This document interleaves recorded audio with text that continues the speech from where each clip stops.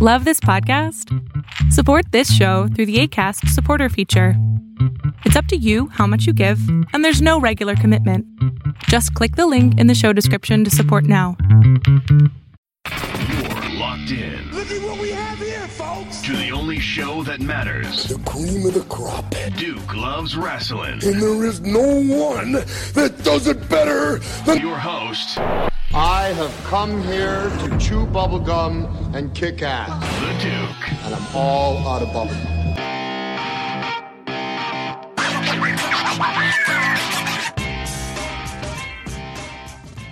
Welcome back to Duke Loves Wrestling, the show about pro wrestling and everything else.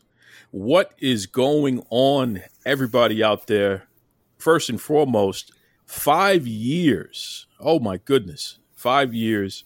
That anniversary episode was so fun to do. And, you know, reflecting back is interesting. When you think back to the journey and all of the challenges and all of the successes and everything that went into you getting where you are today, it's so fun. And everybody who's ever listened to the show, you know, I like to take a look at the past in order to understand the present and also understand where I'd like to go in the future. So to everyone who listened to the Duke Loves Wrestling podcast, especially the anniversary episode, thank you. Our numbers have been way, way, way through the roof, which is very interesting. You know, I guess you're liking what you hear. So definitely want to keep that going. And yes, I took last week off. That was the first time in the past 3 years.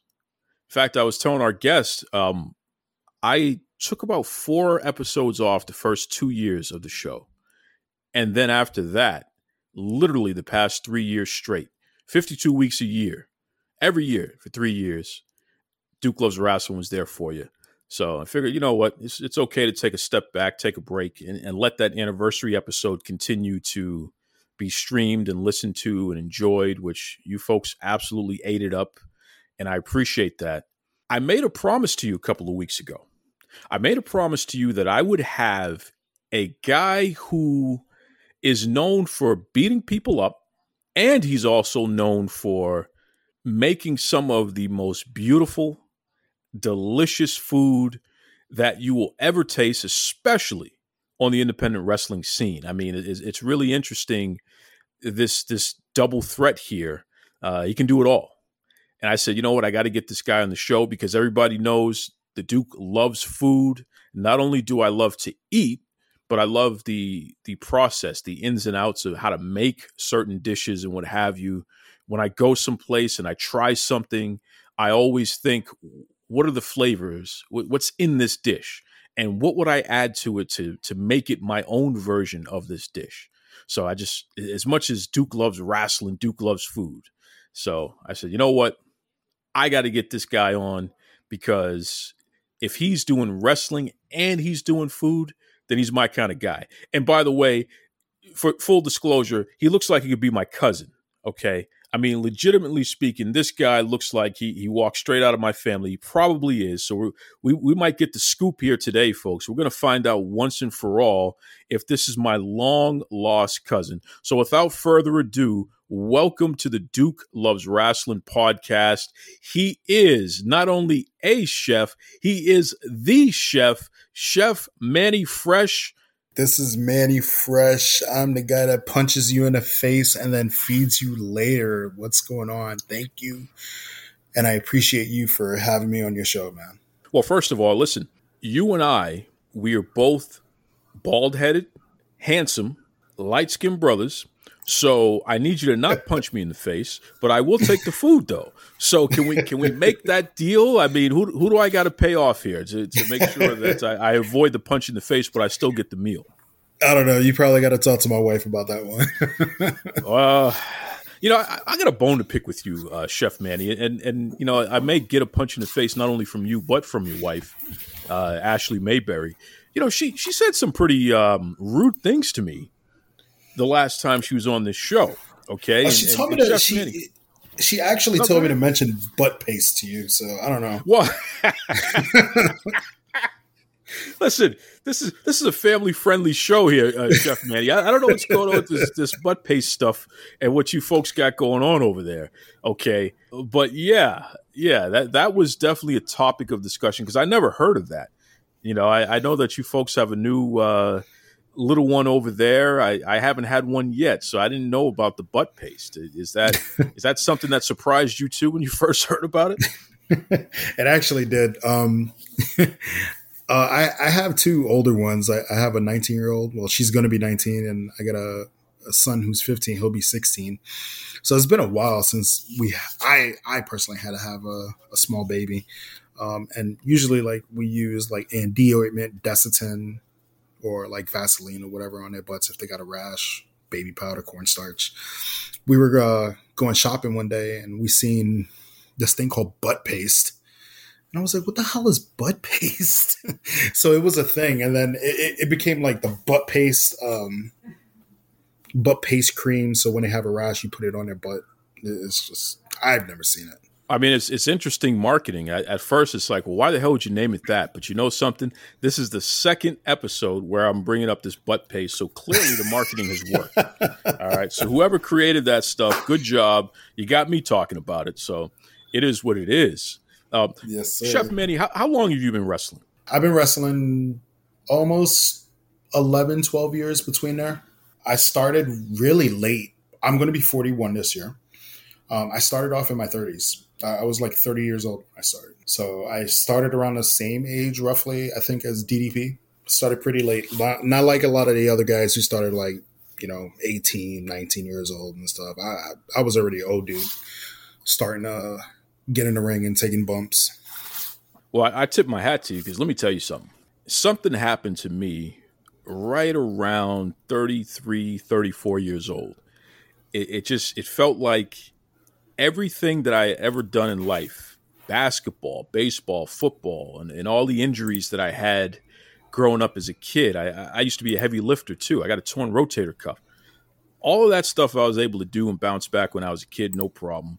As soon as I hit about 33, 34 years old, I've just fallen apart, man. That's the end of that. This body was never made for bumps, so there's no way I'll be in a wrestling ring because I'm telling you, I just can't do it. So the fact that you started wrestling around 30 years old, I got to tip my hat to you, man. Thank you. So ironically, you're mentioning all that, all the sports. I was a jock in high school. Freshman year of high school, I was playing baseball. I was a nose tackle for my high school football team. I was a catcher for the baseball team. I was a power lifter. It's ironic that you say that. I was a power lifter in high school. And I also, I'm from New York City. A lot of people don't know what handball is, but I also play handball up in New York City. So I was on a handball team up there too. So just doing all those sports freshman year in high school. And then after that, by my senior year, I think I was playing like 3 or 4 other sports after. And then after high school, I was still, playing football and all that other stuff. And I had injuries. I had a broken wrist, messed up knee, a couple of concussions, and, just wrestling happened. It happened, ironically, how it happened was I was at an indie show in Fort Myers, and I was just sitting in the audience, and a friend of mine at the time, he was working for a radio station down there, and he was like, hey, there's a wrestling show down here.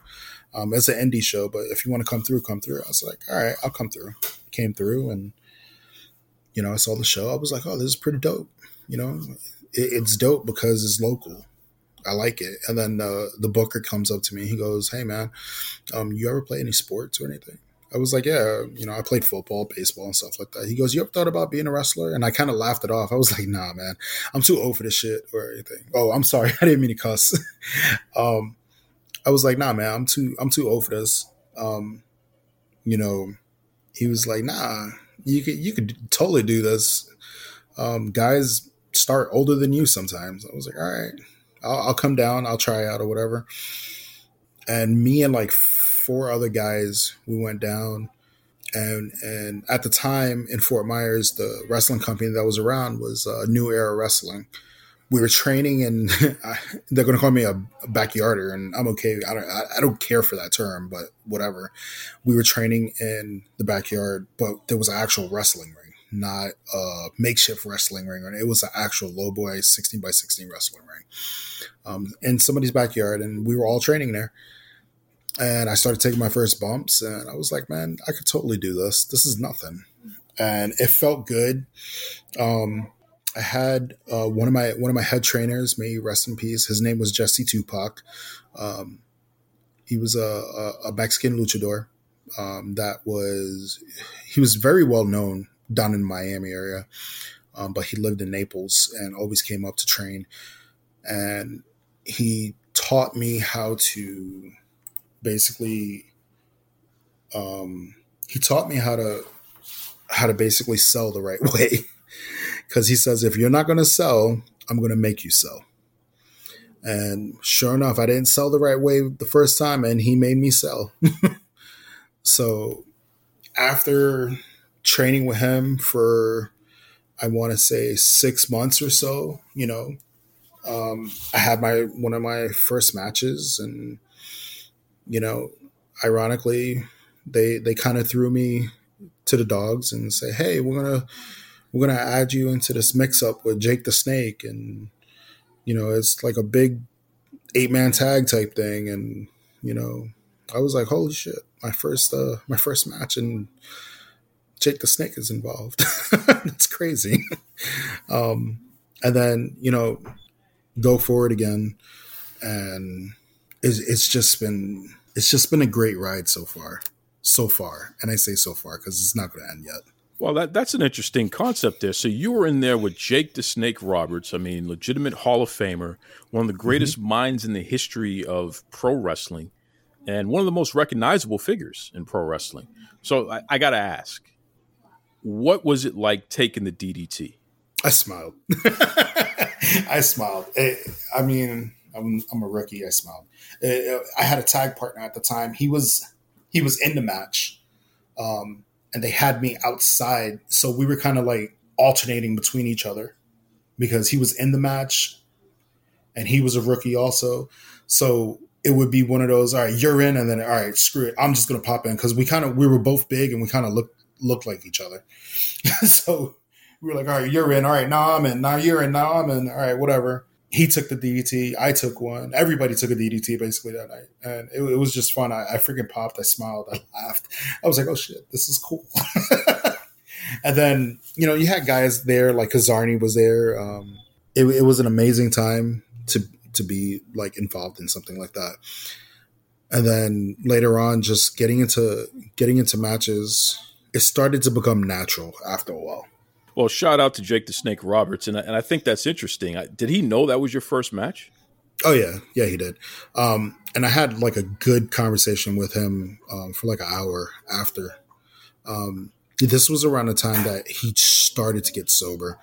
And, he gave me some advice. He goes, look, man, you're an older guy, and you're a bigger guy. He goes, so you're going to move a lot slower and, but he's like, because you are older, these guys don't know how many years you've been in the ring. These fans don't know how long you've been in the ring. So your style of wrestling, you need to be more methodical. You need to show that, hey, I got this. And I've always took that advice from him. And taking that advice from him has helped me throughout the years. Chef, you brought up the fact that you are, I hear your tag team partner in the background there. Who's that? Oh, yeah. That's Malik having a little meltdown right now. That's my son, the newborn. He's with a friend of mine right now. How old is Malik? He is going to be 3 months old. June 3rd, he'll be 3 months old. Well, listen, I'm sure Malik is not happy that Chef Manny is doing an interview without him, because Malik is a future Universal Champion of the world. So I understand. Nah, man, he's good. He's good right now. All the kids love to be on Duke Loves Wrestling. I get it. It's all good. It's all good. But no, I wanted to ask you though. You said that Jake the Snake gave you some advice, and you took it to heart, and you've applied it. And that is a very unusual way of doing things. And here's what I mean by that. We all have an ego, especially we as men, right? We all feel that we know more than we do. We don't want to let on that we don't know what we don't know. So to have somebody pull you aside and take the time, over an hour of his personal time, to put something in your head and give you some advice, and for you to actually take that and do something with it, that is not common, man. So I want to ask, where does that come from, where you're able to receive advice from an elder and actually not take offense and actually take what you can use and apply it? Where does that come from? My grandmother. So a quick history story about me. I'm a product of adoption. So my mom and dad had me when they were really young. They were like 14 years old. My dad was like back in New York, he was big into like the gangs and, Latin Kings and all that stuff, and selling drugs and doing drugs and drinking and everything, and my parents were dumb back then. So my grandmother, my dad's mom, basically was like, you know what? You guys are too young. You don't know what you're doing. I'm taking your rights away, and he's going to be my son. So at the age of 6 months old, I was fully adopted by my grandmother. So there was a joke in my family that I was always my own uncle. Because technically I am. And she's always given me the advice and always told me to stay humble with everything I do in life, because nothing is guaranteed. Everything could be taken away from you in an instant. And that's how I've always lived my life. Like I try to stay as humble as possible, and never take anything for granted. And if you sat down with me, I could have a huge ego and the biggest swelled head all I want. But if you want to sit down with me and critique me and criticize in a good way, or tell me, hey, I think this is what you should do. And don't get me wrong, I am by far, I am just like every other guy out there. Oh, you can't tell me squat. You don't know what you're talking about. I get that way. But I will sit down and listen. And that does come from my grandmother, because, like I said, she's always taught me to be humble with everything I did. So, yeah. That is deep.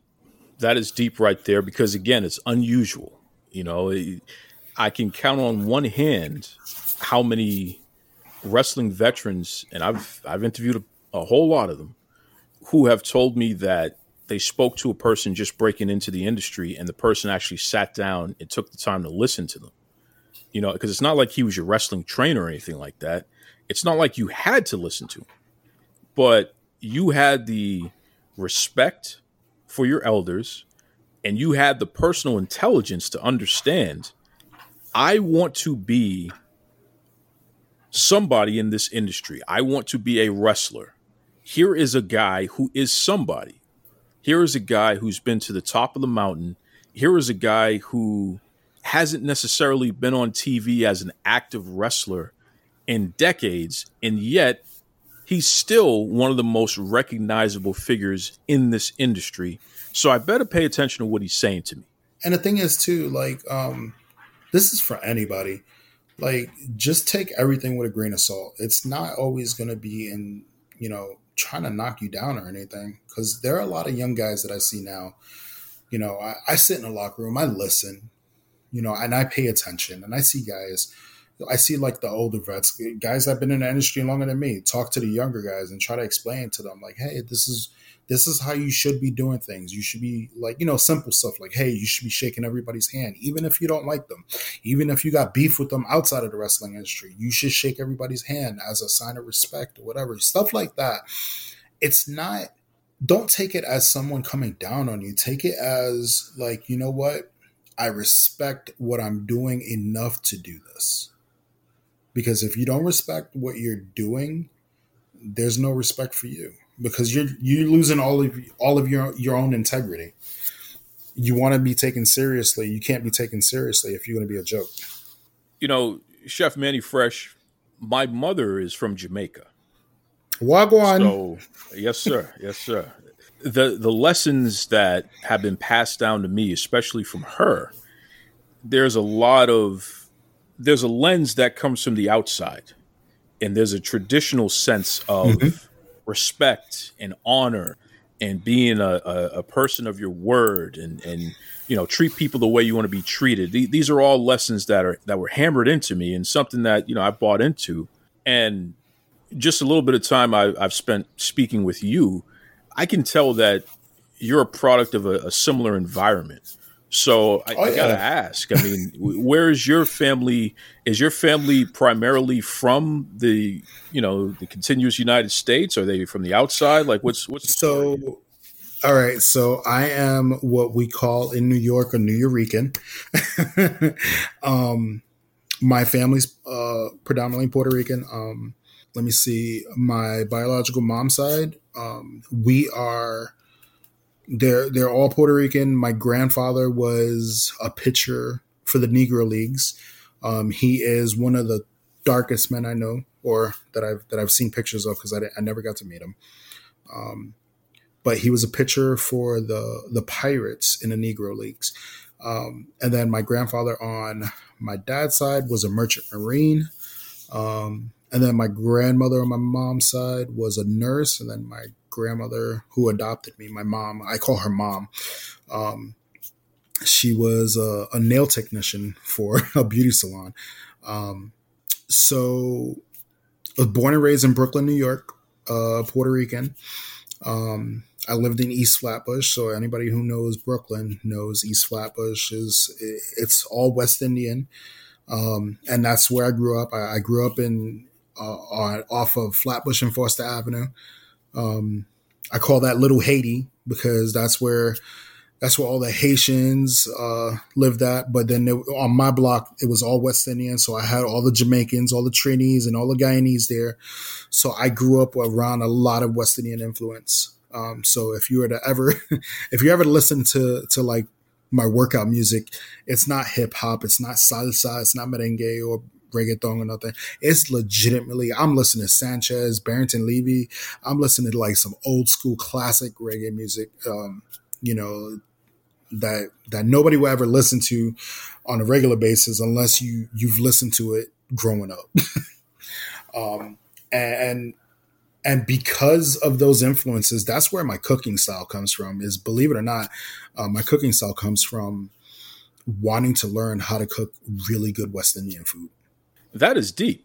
And it's culture is something that is so important, and so much can come out of culture. So it's interesting that you have this Puerto Rican lineage, yet because of where you lived, the section of New York where you lived, where you're around Little Haiti, you're around a lot of Jamaicans, West Indians in general, that whole culture has influenced you so much to the point where that's the type of food that you are most interested in making and experimenting with and things like that. That's dope. That's really dope. Yeah. I mean, when I started to like really wanted to cook, it was like, okay, how the hell do I make roti? How do I make that from scratch? And I've messed it up plenty of times, but I nailed it. I nailed it. And I had this lady who used to babysit me when I was a kid, and I called her my nana. And I remember the first time she was like, hey boy, come over here and come eat with us now. I was like, all right, whatever. And it was the first time I ever had goat. And I was like, what is this? And she goes, it's curry goat. I was like, goat? She was like, yeah, Baba. I was like, okay. I was like, all right, whatever. I'll try it. And boy, she made that curry goat. And I was like, Nana, can you teach me how to make this stuff? She goes, yeah, you just come here every other day and, we'll keep making stuff. And she let me make a few things with her. She taught me how to make oxtail. She taught me how to make roti from scratch. She taught me how to make goat. And then it just evolved little by little. And then, my mom, I started learning how to make, I call it Puerto Rican soul food. I started learning how to make, the acapulcas and the pasteles and, carne guisado, ropa vieja, all that good stuff. But ironically, even though like deep down in my soul, my food deep in my soul was West Indian food, because a lot of people do need, and like you said, you need to know your culture. Puerto Rico is in the West Indies, just a lot of people don't acknowledge that. So when I say West Indian food, I'm talking about Jamaican food, Haitian food, Puerto Rican food, Cuban food, Dominican food. I cultivate everything into one. So when I say West Indian food, that's deep in my soul. But I've evolved it to where I started to learn and wanting to learn Asian food. So my specialty now, today, right now, is Asian Polynesian. And that's what I do now. I do like an Asian fusion type stuff with a lot of things I do. That's an interesting take there. And it's so funny because we spoke offline just about your culinary journey, and we're gonna talk about that here in a moment. But my sister is a chef, and it's interesting. She knows how to make a lot of the traditional French and Italian cuisine and what have you because of our family makeup. She can do some of the Jamaican stuff, but we have had entire Thanksgivings where we do themes, and one of our more common themes is Asian. So It is funny that you say that because, yes, sir. I mean, whether it's roast duck or, whatever. And Polynesian Asian is interesting because it tends to, especially the sauces, instead of being, super savory, you're talking more salty sweet, right? Yeah, absolutely. Man, you know what? You might have hit the... Oh man, you might have just hit it right there. I think me and you are related somewhere down the line. We have too much in common not to be. I'm telling you, Chef Manny. And folks, everybody listening here, you probably heard me tell this story before. Actually, I know you have, because when we had Alan Roulette of River Horse Photography on the show a few weeks back, and we were discussing his latest photography from WrestleMania week, and I brought up the fact that I saw a photo of some guy who's cooking food, and I could just tell that this was just a really genuinely nice, cool person, and he looked like we could be related. It just seemed like a cool guy. And he was like, that's Chef Manny Fresh. That's my guy right there. And then fast forward, I have Ashley Mayberry, who, when she wasn't talking about butt paste, she brought up her husband and how great of a chef he is. And well, who's your husband? Chef Manny Fresh. So it's like, Jesus, this guy just keeps popping up. Okay, the Chef Manny Fresh guy, whoever this guy is, he's got to be my long lost cousin. No two ways about it. So let's take a step back, because let's talk about your culinary journey. And we really can't talk about culinary without first talking about your grade school and high school journey. So take me back to grade school, Chef Manny, because you have a really interesting journey there. All right. So, like I said, I was adopted by my grandmother, and we lived in Brooklyn. We lived off our means. So it was my grandmother, my two uncles, and my dad, which my dad was in and out of jail, or he was either in and out of jail all the time, or he was on the road, because he was a truck driver too.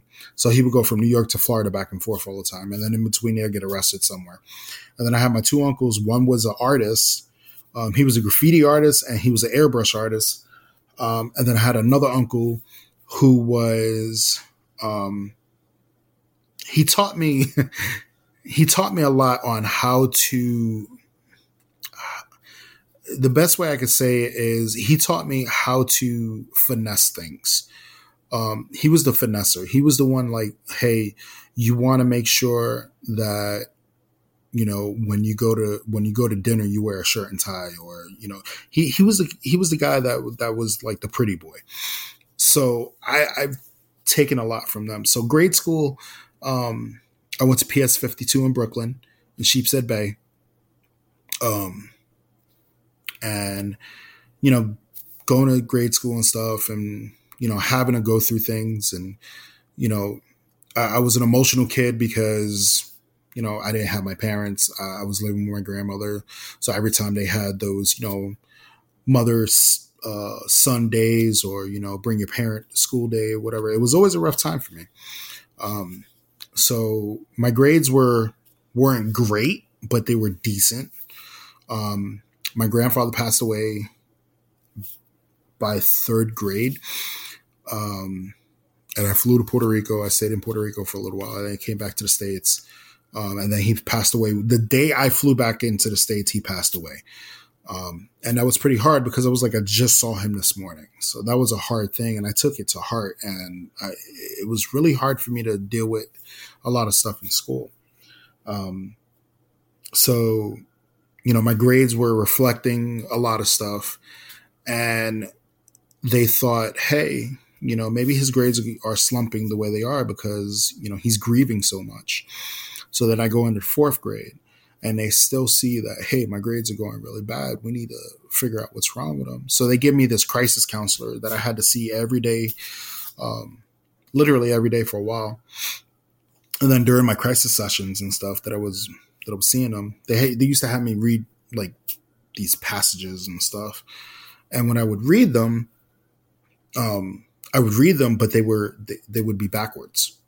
In my eyes, they would be backwards. So something as simple as your message will appear here, to me, it looked like here will appear message your. So it would just flow off my tongue just that way.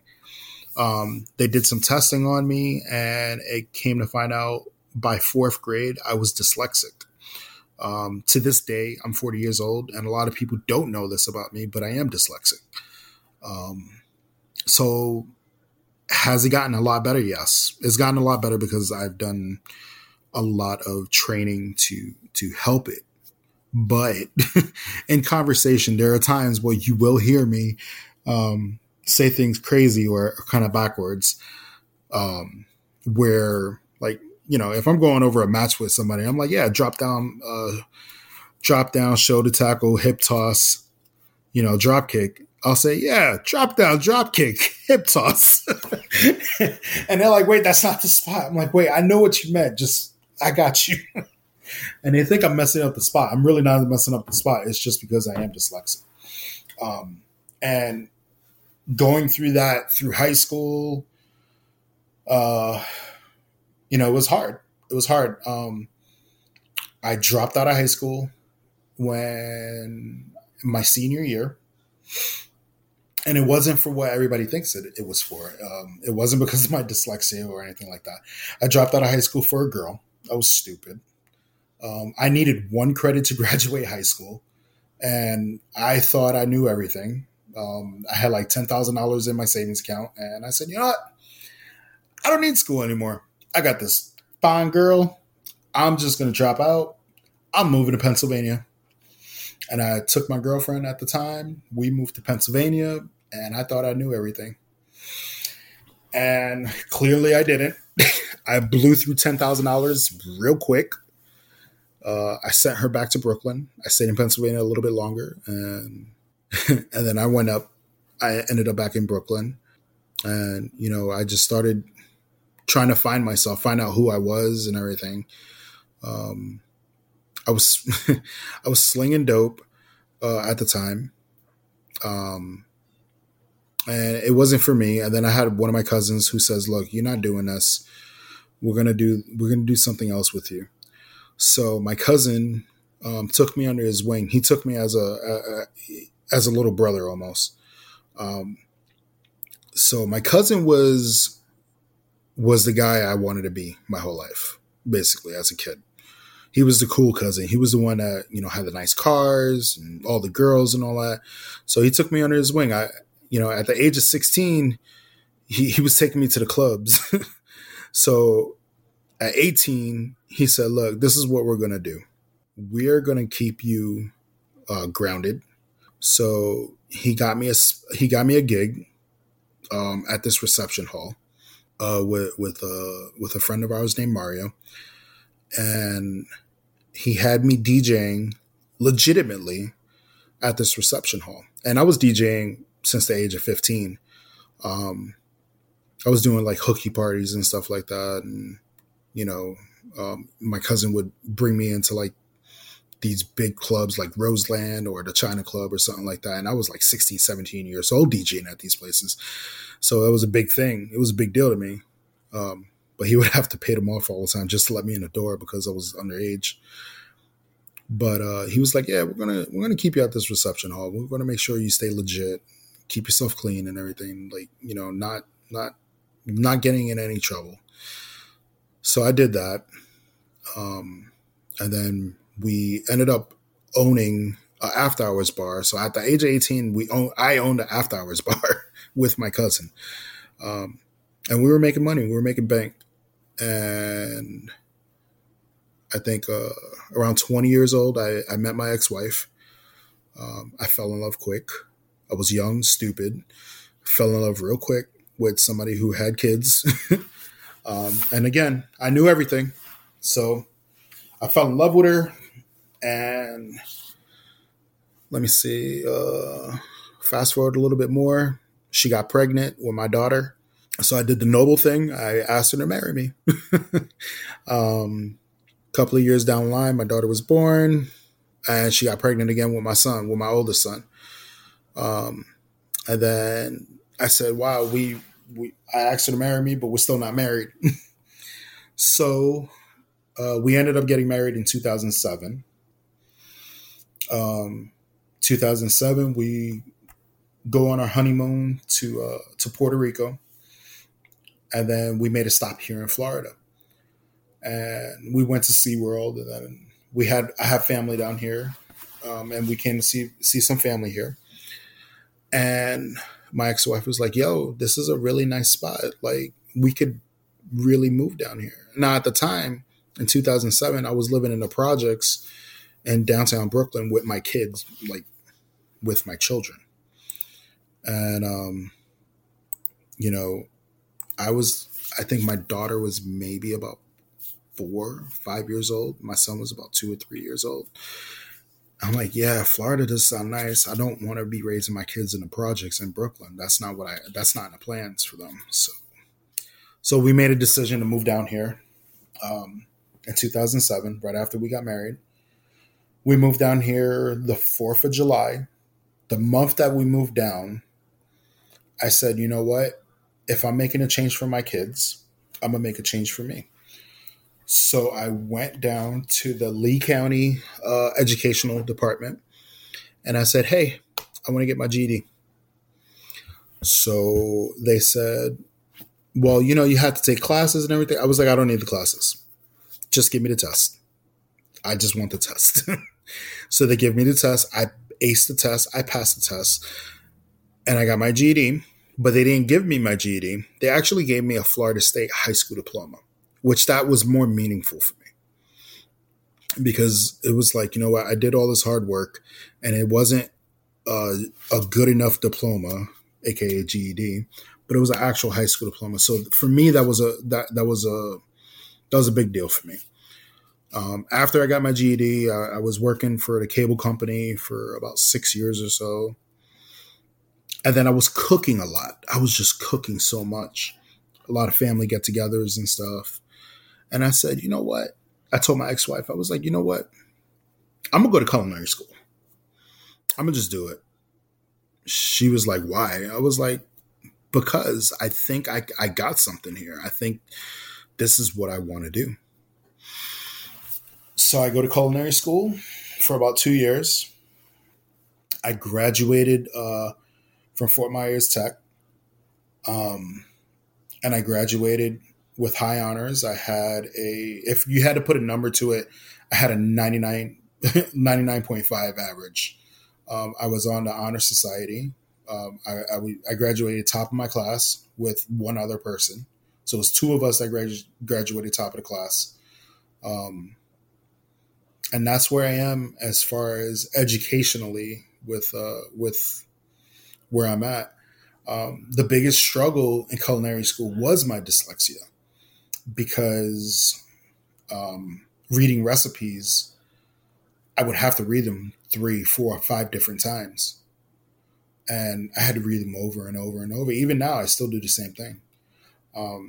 My weakest thing was baking. I'm a savory chef. I'm not a baker. But that was the biggest drawback for me was my dyslexia, because, as much as I knew what I was reading, it was hard reading it, because, when your recipe says, hey, you need 3.5 liters of XYZ and you need 2 cups of this, you're looking at it. And to me, I'm like, oh, so I need 2 cups of this, but am I supposed to have 2 liters or 3 cups? So you're like wondering where it is. So for those of you that don't have dyslexia or don't understand it, it's basically looking at a sheet of paper and seeing numbers and letters backwards. Sometimes you don't see them backwards. And that's a misconception with a lot of people. They think it's, oh, you see everything backwards. No, you look at everything and everything's jumbled. So everything literally in your brain, everything's moved around to different places. So it's like a puzzle that you got to put together and decipher, like, okay, this is what it is. So that's where I hope people who have dyslexia could understand, hey, you can overcome this shit. I mean, it's just such a powerful life story. And I got to tell you, Chef Manny Fresh, not bad for a dyslexic high school dropout. Yeah. You turn that around and you become the top of your class. First of all, you went and got your high school diploma. Yeah. Technically. And then you went on to be the top of your class in culinary school. And, you're also doing the pro wrestling thing. You got a lovely family. Like, you're a guy who, despite all of the challenges in life, you have found a way to win. I mean, it's not all winning. Like, now I'm going to really put myself out there. A lot of people don't know this in the wrestling industry. They're probably going to know now after I say this now. But I currently at this moment, I currently suffer from PTSD, anxiety, and depression. The PTSD is a lot of trauma that I went through, growing up, but a lot of trauma that I really went through when I had my divorce. So I don't sleep. I have night terrors.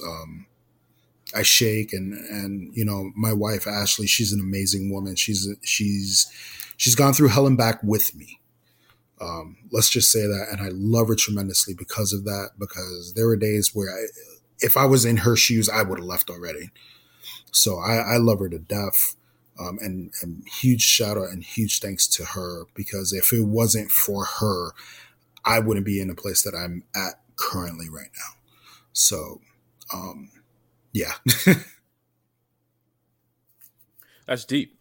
That's really deep. And again, here you are continuing to try to. It's okay to be acknowledged for the difficult journey you've had in life and the way that you found, a way to make it out on a positive side of town, so to speak. So even what you're talking about right now with the PTSD and what have you, you're still able to come on this show, openly talk about your life, and I know for a fact inspire somebody listening right now. So it's just it's tremendous, man. It really is tremendous, and I don't want you to run away from me saying to you, oh no, that you are an inspiration. I'm serious. I appreciate it. Feel man. that. Feel that. Ironically, prior to the culinary thing, I was actually thinking about becoming a teacher. Believe it or not, I do have a son who's autistic. And that's what, believe it or not, that's what drove me more to go to culinary school, because I have an autistic son, and having someone with a disability and having a child who's autistic, it's a really difficult thing, especially when it comes to food, because you're always trying to figure out how to feed them. Because my son at one point, all he wanted to do was eat Pop-Tarts and chicken nuggets. That's it. That was his meal every single day. You could not get that kid to eat anything. And then I was tossing back and forth, like, do I want to be a chef? Do I want to be a teacher? Because I want to educate people about this. But I also want to teach. And, it was a hard thing, but food was where it was at for me. Food was like, you know what, this is where it's at. And I'm thankful enough that, my son has gone from eating Pop-Tarts and chicken nuggets to now I could take him out to a sushi bar. I could take him out to go eat ramen. This is a kid who never wanted to eat veggies, and I got him to eat freaking tomatoes, onions, lettuce, the little things. He's eating spinach, bok choy. He's eating jalapeno bread, stuff like that. And that was like so hard to even have him eat something as simple as a noodle. So, anyone that's ever dealt with someone who's autistic can understand the struggle that I've gone through. I still go through every day right now, and I'm still learning with my son. My son's going to be 16, and I'm still learning from him. So he's like one of my driving inspirations on doing the food that I do, because I want to be able to feed everyone. Because to me, food is a universal voice to the world. You have world leaders. What do they do when they're talking about, things that they're going to do in the world? They sit down and eat food. What happens when you have peace treaties? They're sitting down eating food. Food moves the world in so many different ways, and that's where I want to be. That's what I want to be a part of. That is something else, and it's one thing to be a picky eater. It's another thing to be where your son is at, and the fact that, like you said, you were able to get him to the point where you could take him out for ramen and sushi and what have you. I mean, that is just tremendous. So teaching is definitely in your blood and in your DNA. And I'm sure one way or another, even if it's just with the kids, you're going to continue to be successful even in that endeavor, because you have the right attitude and the right motivation behind you there. Well, that's one of the things that I wanted to do was teach. And that's actually what cultivated Kayfabe Kitchen, believe it or not. Kayfabe Kitchen was an idea. It was an idea. Kayfabe Kitchen was, hey, what do I want to do? Well, I love wrestling. And every time we're on the road, we eat shit. And I say shit because we're always on the road eating whatever's at the gas station, or, we're going to Denny's or freaking crappy ass Waffle House and stuff like that. A lot of wrestlers have diet restrictions and stuff. And a lot of them always ask me, yo, what can I do to make this taste better at home? Or, because they know I cook. So they come to me all the time. And sometimes I'll come to shows and I'll bring food to shows like, yeah, I made this. Here's some empanadas, or here's some tacos that I made, or whatever. And it started to click with me like, yo, they want to learn. Like, these guys want to, like, my friends want to learn how to cook. I got something here. And I told Ashley, I was like, babe, I think I want to do something where I could teach people how to cook. And then I told her, I was like, you know what if I did like a podcast, right? I was like, I don't want to do a podcast because I can't show people what I do. So I was like, what if I did a YouTube channel? So I started playing around on Facebook Live on my personal page. So COVID happened, and I was bored at home during COVID, and I said, you know what? I'm not a baker or a sweet type of chef. So I said, you know what? Let me start baking. And I started to bake, and I messed up a lot, but I started getting better and better. And I sent you a couple of pictures of some of the things that I made. And as I was doing the baking stuff, I was live on my Facebook, and I was like, yeah, we're going to mess this up. We'll figure it out. And as I was cooking and doing all this stuff live during COVID, I started noticing my friends are watching. Like, it would be 3 or 4 people watching, and then it would go more and more. Then it would be, oh, you have 40 people watching. Oh, you have 80 people watching. And then the numbers started going up. I'm like, this is a thing. Like, people want to watch. And I was like, well, maybe it's because everybody's bored because we're quarantined. But no, this became a thing. Like, it became a thing where after, you know, we started coming out of quarantine and shows started popping up again. And, you know, I would go to these shows and my peers would come to me and say, hey, man, when are you going to do another live stream? And I'm like, really? You were watching that? Bro. And these are guys that I haven't seen in a while. I haven't even spoken to them in almost 2 years. But because they follow me on social media and because of the pandemic, they were watching me cook. And I'm like, you guys are really watching this stuff? And it amazed me, and I'm very humbled by it. I'm like, wow, that's cool. That's freaking cool. I'm like, yeah, all right.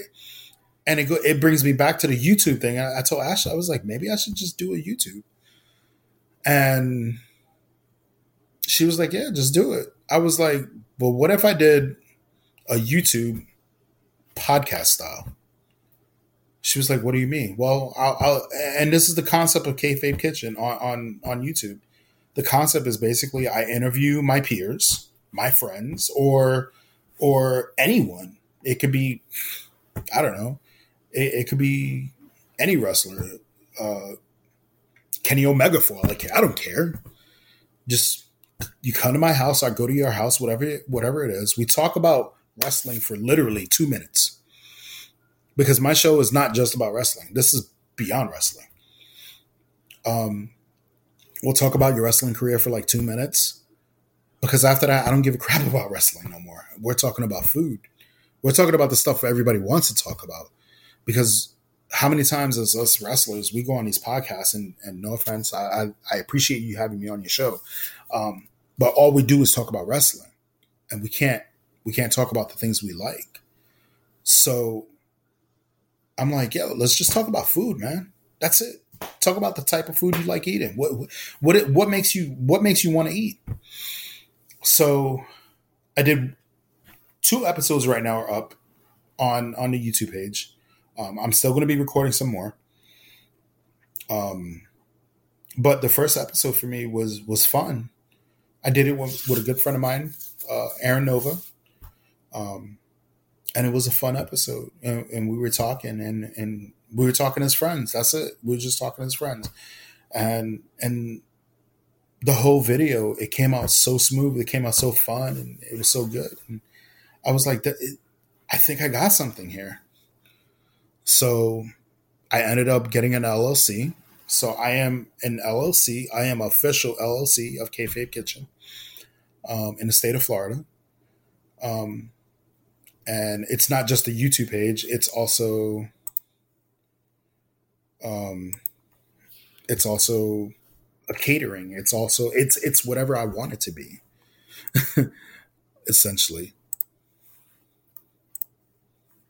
You know, Chef Manny Fresh, first of all, I had to know that there was going to be a heel turn at some point during this conversation because, you know, for you to sit there and say no offense while you sit there and disrespect the podcasters in the world, all the humanoids that ask everybody the same questions over and over. Where did you train? And what's your favorite move? And all that. How dare you talk trash? Listen, I'm a heel at heart anyway. So. No, listen, man. This is, you know what? Exactly what you said is the reason why here on the Duke Loves Wrestling podcast, we go beyond just what's happening in the ring. And I appreciate that so much more. No, you don't understand. I appreciate that so much more because it's like you actually want to get to know the person a lot more versus, hey, drop some names on us. Who'd you wrestle? Drop this name. Drop that. And I don't want to do the name dropping stuff. I could care less about the name dropping stuff. I care more about the person, the individual, who you are. And the irony of that is when you find out that your heroes, you guys are real life superheroes. When you find out these superheroes are actually real people with real life experiences, it makes you care about them more. It makes you want to follow their journey more. I can tell you right now, my audience here loves food. I mean, who doesn't? And just the fact that you're a wrestler by day and then you get into the phone booth and you put on your chef's coat and then Chef Manny Fresh is the chef cooking up at night. I mean, that just, I'm sure that you're going to see a lot of traffic on that Kayfabe Kitchens. In fact, why don't we let everybody know the best way they can keep up with you and everything you have going on, Chef Manny? Why don't you plug away? All right. So you can find me on my Linktree. So you type in Linktree, so it's linktr.ee/Gonzalez, Gonzalez 628. And, you can find all of my socials on there, my YouTube page, my Facebook, my Twitter, my Instagram, my TikTok. You can also find apparel on there. I do private chefing. I also do catering and all that good stuff. So I love it. Listen, Chef Manny Fresh, you're a guy from New York. I'm a Boston guy. I know that we're supposed to have a rivalry, but because we're related somehow, some way, I'm sure if we did our research, I'm glad that I'm on your side because, like I said, I don't want to get punched in the face, but I definitely want to eat the food. So I got to ask you this because we have Memorial Day weekend coming up. Right. And I need to know from Chef Manny Fresh, once and for all, what is the spread for Memorial Day weekend? I understand if you don't have your menu set, but let's say a guy like me who's kind of a novice. I like to have a little, I can do a little something in the kitchen, but I make my own barbecue sauce. I make my own juice, which then I turn into frozen ices and slushies and things like that. I do stuff like that, man. I don't. And when I say I make my own juice, listen, Chef Manny, I will get the fruit, right? After you clean the fruit and you de-stem it and all that, whatever you got, strawberries, blueberries, whatever. Right. I'll put it in the pot. I'll put my sweetener, sugar or what have you. I'll put a teaspoon of lime juice. I'll put my water, and then I will boil that and mash as that boils to get the real juice out of there, and then mix it up. Then I'll strain out the solids from the liquids. Yeah, there you go. I'm trying to tell you, brother, strain the solids from the liquids, and then from there, I can take the liquid and make a juice, or I can make, if I'm going to do a slushy, then I can then take the solids and put it back in the Ziploc bag and shake it up and what have you. So you have bits of fruit in there with it. Instead of buying a fruit pop, you can make your own. So I call myself a novice, but I can get down like that, brother. So that's what's help up, me out man. here. Listen, I'm not at the top of my class in culinary school now. Like I said, my sister's the real chef, but I'm a guy that likes to mess around a little bit. I have tahine I just discovered tahine, the seasoning there. So yes, so I don't know if I'm pronouncing that right, but I've been putting it on my fruit salad. That's shout out to all the Mexican cousins out there. Right, they're part of the family too. That's right, they're part of the family too. So that's the southern part. That's right. That's our southern cousins right there. You got that right. You got tahine. I actually started using tahine a couple of years ago because I wasn't familiar with it either until I said, you know what, screw it. Let me just buy it and see what's up. And it's actually good. You can put that stuff like on mangoes, on watermelons. Those are really good on there, believe it or not. It has like this really tangy, sweet and sour taste to it. So it's really good. Listen, shout out to Melanie. Melanie is one of the fantastic behind the scenes folks. I believe she's in charge of production for our friends over there at Mission Pro Wrestling. And she was giving me a whole tutorial about tahine. You know, she knows all about that stuff there. So that's deep. That's deep. That's down in Texas, yeah. Yeah, man. So you already know they definitely get their big fruit cups and they put the tahine in there and what have you.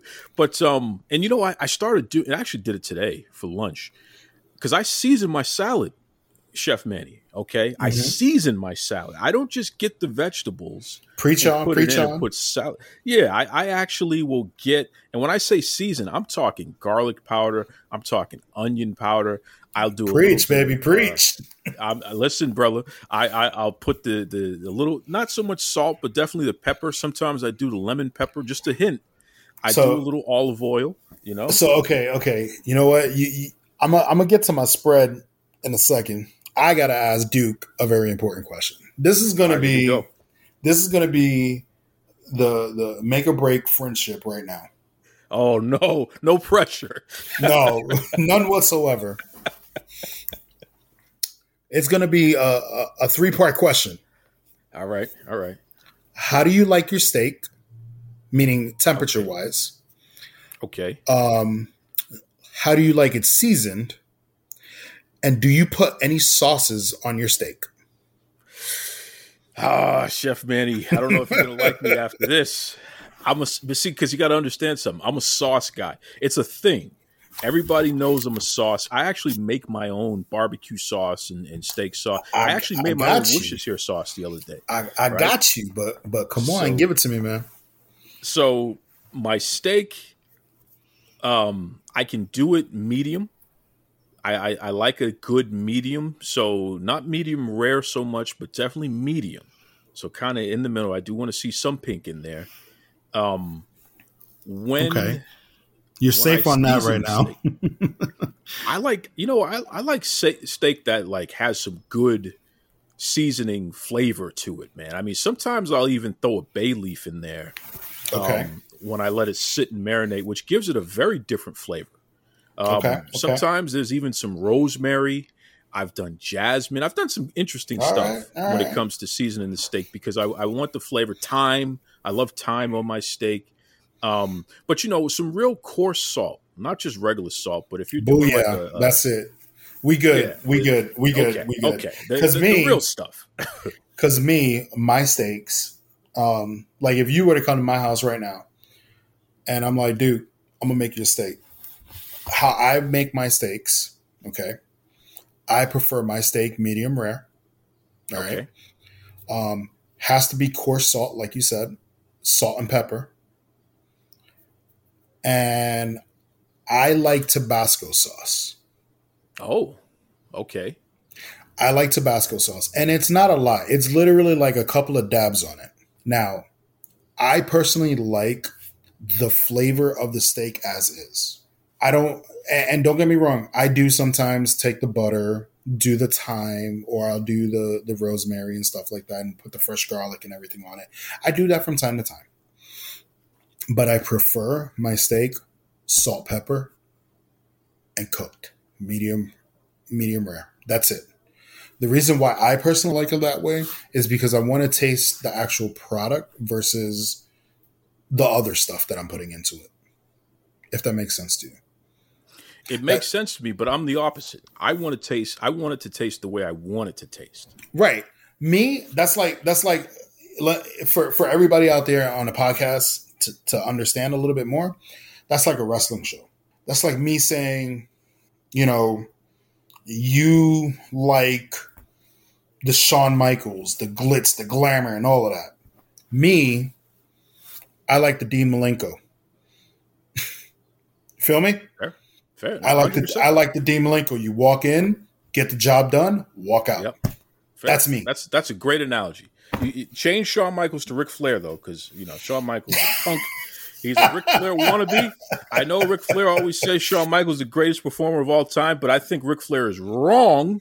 Ric Flair is the greatest of all time, but I get what you mean because I love the Iceman. Do you remember when Dean Malenko was the number one ranked wrestler in the world in pro wrestling, PWI 500? Absolutely. Dude. And a couple of my heroes, believe it or not, Dean Malenko is up there. Dean Malenko, Chris Benoit. We're not allowed to talk about him, but whatever. Of course. Chris Benoit, Benoit. one of the greatest of all time. Yep. Yes, he is. I don't care what they say about him. Chris Benoit. For me, because I am a big guy, Bam Bam Bigelow. Vader. Okay. Mike Awesome. Yes. And one of the most underrated wrestlers out there of all time for me, Roddy Piper. Sure. I interviewed his daughter, Teal. Yeah. She's great. Very nice young lady. She is. Very nice young lady. Yeah. She's great. Wow. That's a good mix. So back to my spread for Memorial Weekend. Yes. Let's get down to the main event here. I am going to be doing a smoked brisket. Yes. Yes. I'm buying a brisket tomorrow, and then I'm going to marinate it for 2 days. And then I'm going to wake up around 4 in the morning and pop it in the smoker and slow cook it till about 6 in the afternoon, 6 in the evening, roughly. Mm-hmm. How many hours is that? But is that 10, 11 hours? That's about 13. Okay, good. Yes, that's gonna you a good 13 hours. You only need a fork and you can pull that apart, man. That is going to shred right up, right? That's going to be a good 13 hours, yeah. Yeah, that'll shred right up with a fork. I usually with the brisket, I take the cap off, and what I do with the cap, I do the burnt ends with the cap also. Nice, yeah. Nice. So I do the burnt ends. Let me tell you something interesting. Hold that for a second because we got our meat, which is important. We got our protein. All right. I just found out. I never knew this, and I've been eating this stuff my entire life. My mom's Jamaican. I don't think a lot of people realize this, but in Jamaica, we have a very strong Irish population over there. Yes, you do. Irish, it's even in my blood. Irish, Spanish, and English, Chinese, and Chinese. Yes. Yeah. A lot of people it would blow their mind to see a Chinese, Asian, but literally they're mostly from China. To see a Chinese person speaking with a Jamaican patois is just, it'll knock your socks off. And if people do their history why the Chinese was there, it was because they had to travel through the West Indies to get to the Americas to help build the railroads. So a lot of people don't realize that. I do my history. You know your history. That's right. I know my history. I know where I come from. So that's why we're going to get into a whole political thing. But yeah, I know, right? I know that's for your other podcast. Yes, I know. Yes, I got to get you on the other one. I know where I come from. Put it like that. Damn right. So, but I bring up Irish because of this. I'm in Boston. I'm born and raised in Boston. Of course, we have a strong Irish population here as well. In fact, tell me. I already know what you're going to say. All right, you know where I'm going. So cabbage. I didn't. Well, of course, I love to make cabbage. In fact, I was eating sauerkraut today, which is cabbage. But I did not know corned beef is technically a brisket. Yeah, it is. I did not know that it was a brisket. So here's the deal, Chef. When it comes to St. Patrick's Day, that is the cap. Yeah, that's the cap, right? So when it comes to St. Patrick's Day, corned beef is dirt cheap in Massachusetts. It is. I mean, I'm talking like 9 cents a pound. Jeez. Right. So I bought a couple, and throw them in the freezer. And it's like whenever you're ready to make it, you make it. So I made one, and what did I do? I soaked it. I soaked it for about 2 hours, just to get the excess salt out of it. Because corned beef is very, very salty. There's a reason. That's why it's called corned, right? And then I put it in the slow cooker, and I cooked it for about 5 or 6 hours. Right. And the way that it came out like regular deli style corned beef. So you slice it, and you slice it thin, but it has a little bite to it and what have you, and everything was fine. That's great. The second one, I put it in the slow cooker, and I actually cooked that for 11 hours on low in the slow cooker. And Chef Manny, let me tell you something. Like I was just talking about with what you're going to do when you smoke yours for at least 13 hours, you take the fork and you can pull that sucker apart. It is just so incredible. And then you can take it and do whatever the hell you want with it. If you want to sauce it, if you want to, you could turn it into whatever flavor you want after that. Oh, right? yeah. It's like a sponge. It's like a sponge. It really is. And when I do it in the slow cooker, I use allspice, bay leaf, garlic powder, onion powder. Let me tell you something, brother. It sounds crazy, but I'm telling you, the flavor profile when it's done is just incredible. You want me to help you add something to that? Please do. Please add some soy sauce. Oh yes. Okay. Right. Add some soy sauce. Right. Okay. Not too much. All right. Add some sesame oil. Ooh. And then add some ginger, but not powdered ginger. Yes. You have to ginger. Like real ginger, but you have to. How do you say it in English? In Spanish, it's called guayado. Oh my God! You have to crush it. You have to crush it. Not crush it. Oh my gosh! What is the word that I'm looking for? I know it in Spanish. Define it. What do you grind it? You have to grind it. That's what I meant when I said crush it. Listen, I know a little bit of Spanish, Chef Manny, so that's why I was close. Yeah, you have to make it like a paste, almost like a whole paste. So let me tell you something. I buy the frozen crushed ginger, which is basically a paste. It's like a little ice cube, but it's all the ginger. I do it with garlic too, and it's basically the paste. Okay, and you're up in Boston right now, correct? Yes, sir. Yes, sir. Okay, so I think they may have this at Walmart. I don't know if you guys got a Walmart up there or not. You probably do. Of course. There is a paste. There's an actual paste in the veggie section. I know they have it down here in Florida. There's an actual paste. It cocomes in a tube, and you can use the paste for it.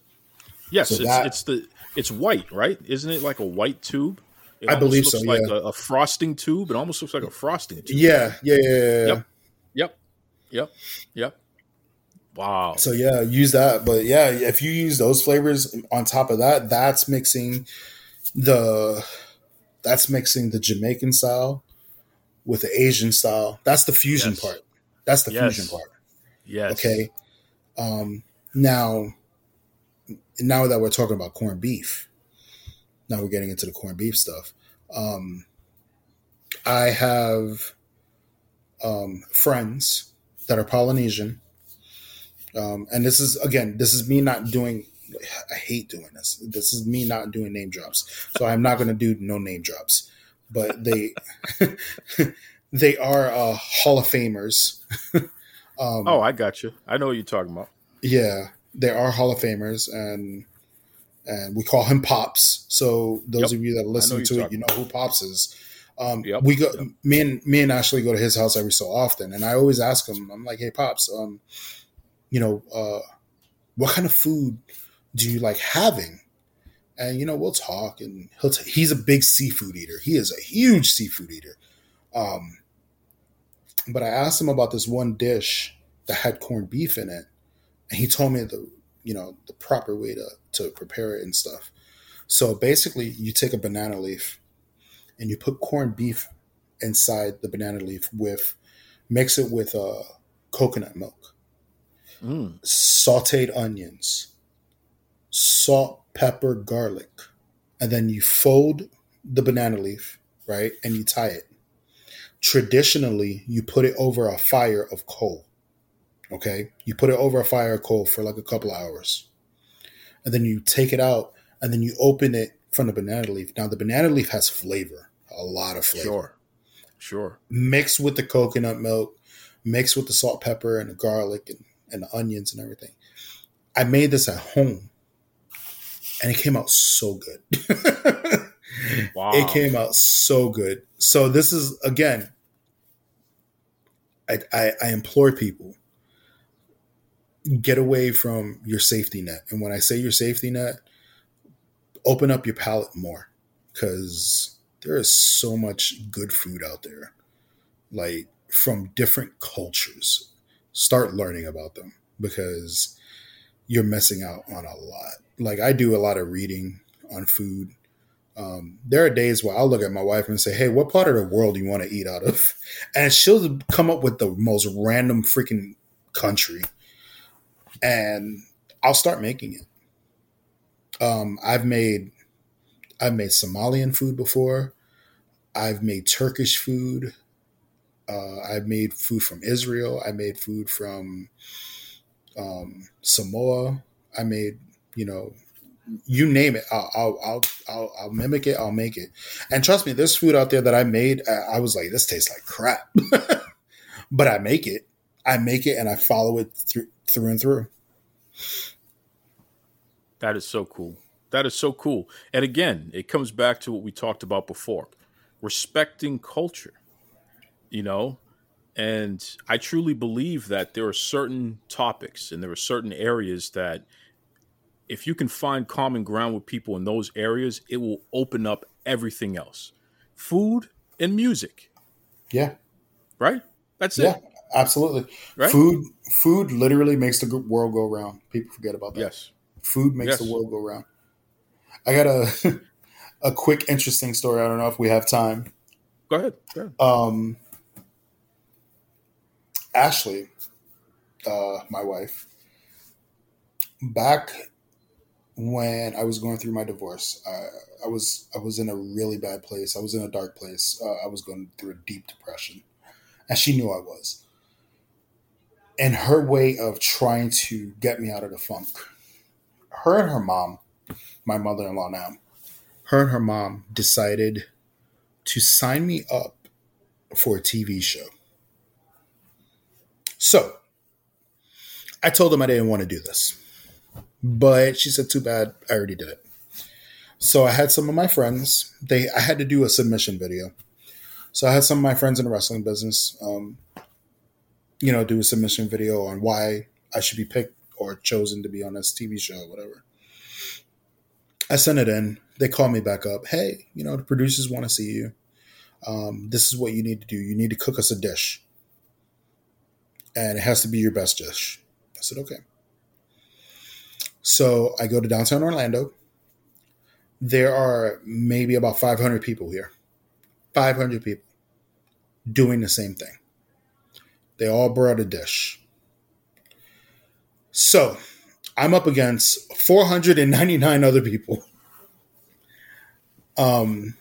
So I go in, I bring my dish, and they had like about 15 judges. All of them had to taste it. They all tasted it. All right. So then there's like different sections. Okay, you go. At the end of it, at the end of the day, there was about, I want to say about 40 of us left. So that was round one per se. I moved on to round two. Round two was the interview. Why you should be on this show. So the interview part was, we need you to tell us the life story, because again, this is reality TV.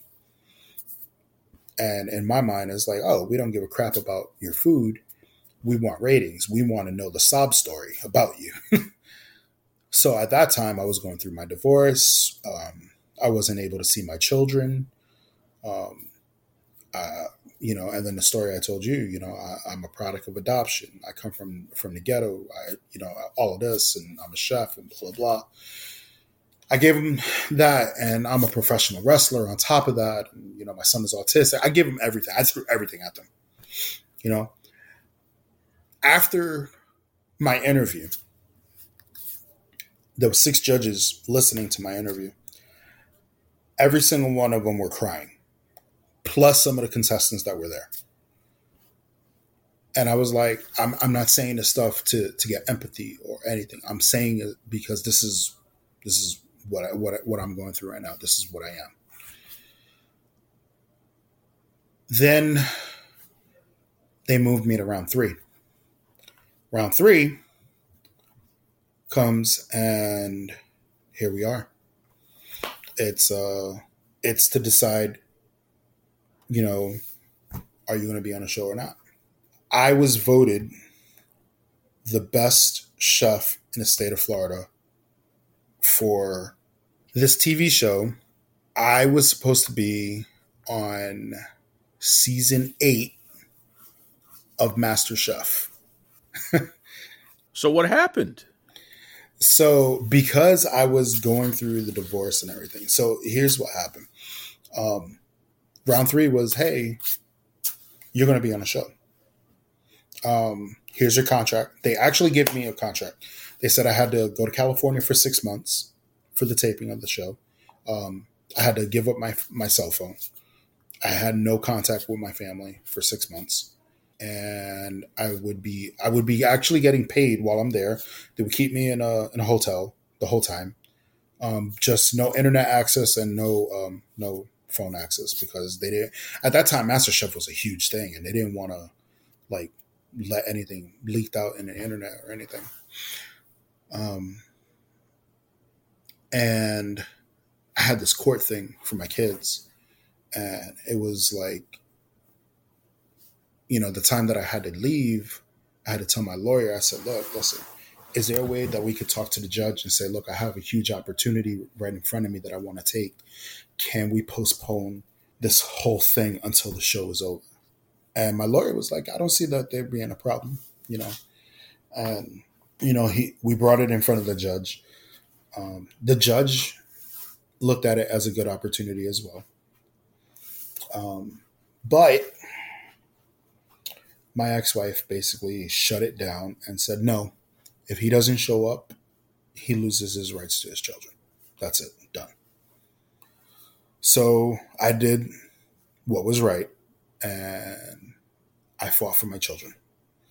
And I have custody of my children to this day.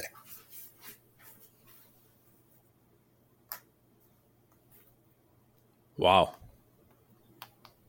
You got a lot of layers there, bro. You got a lot of layers there. That is incredible. Do you think you'll be invited back? They actually send me emails every so often, like, hey, if you want to try out again, here's a tryout date and stuff. I don't think I want to do it because to me it was like, it brings me back to a time that, I could have, would have, should have, but I didn't. And then ironically, the person that I've wanted to meet the most, believe it or not, it wasn't Chef Gordon Ramsay.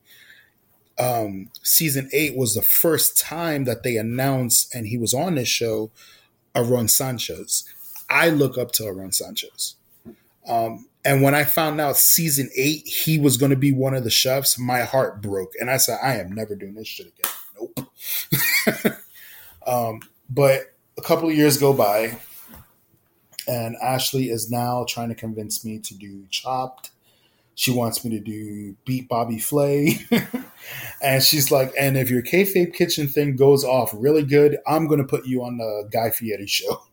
Well, it sounds like you got a lot on your plate, brother. I mean, and I second that emotion there by your wife there, Miss Ashley Mayberry.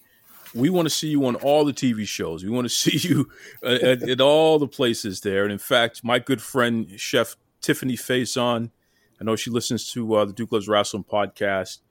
I would love to see Chef Manny Fresh do something with you, Tiffany. So, if you're listening, let's touch base and see if we can find a way to work something out there.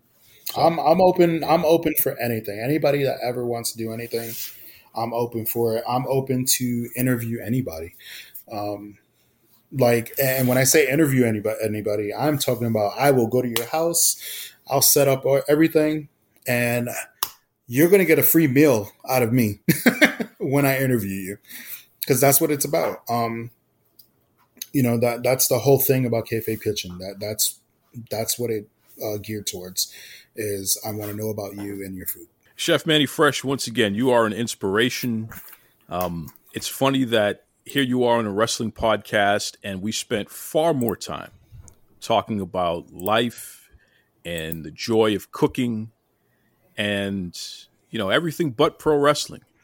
And I think that's what made this special. So thank you very much for joining us. Thank you, man. Thank you for having me, and I appreciate it. This is Tony Schiavone, and we're desperately out of time on Duke Loves Wrestling.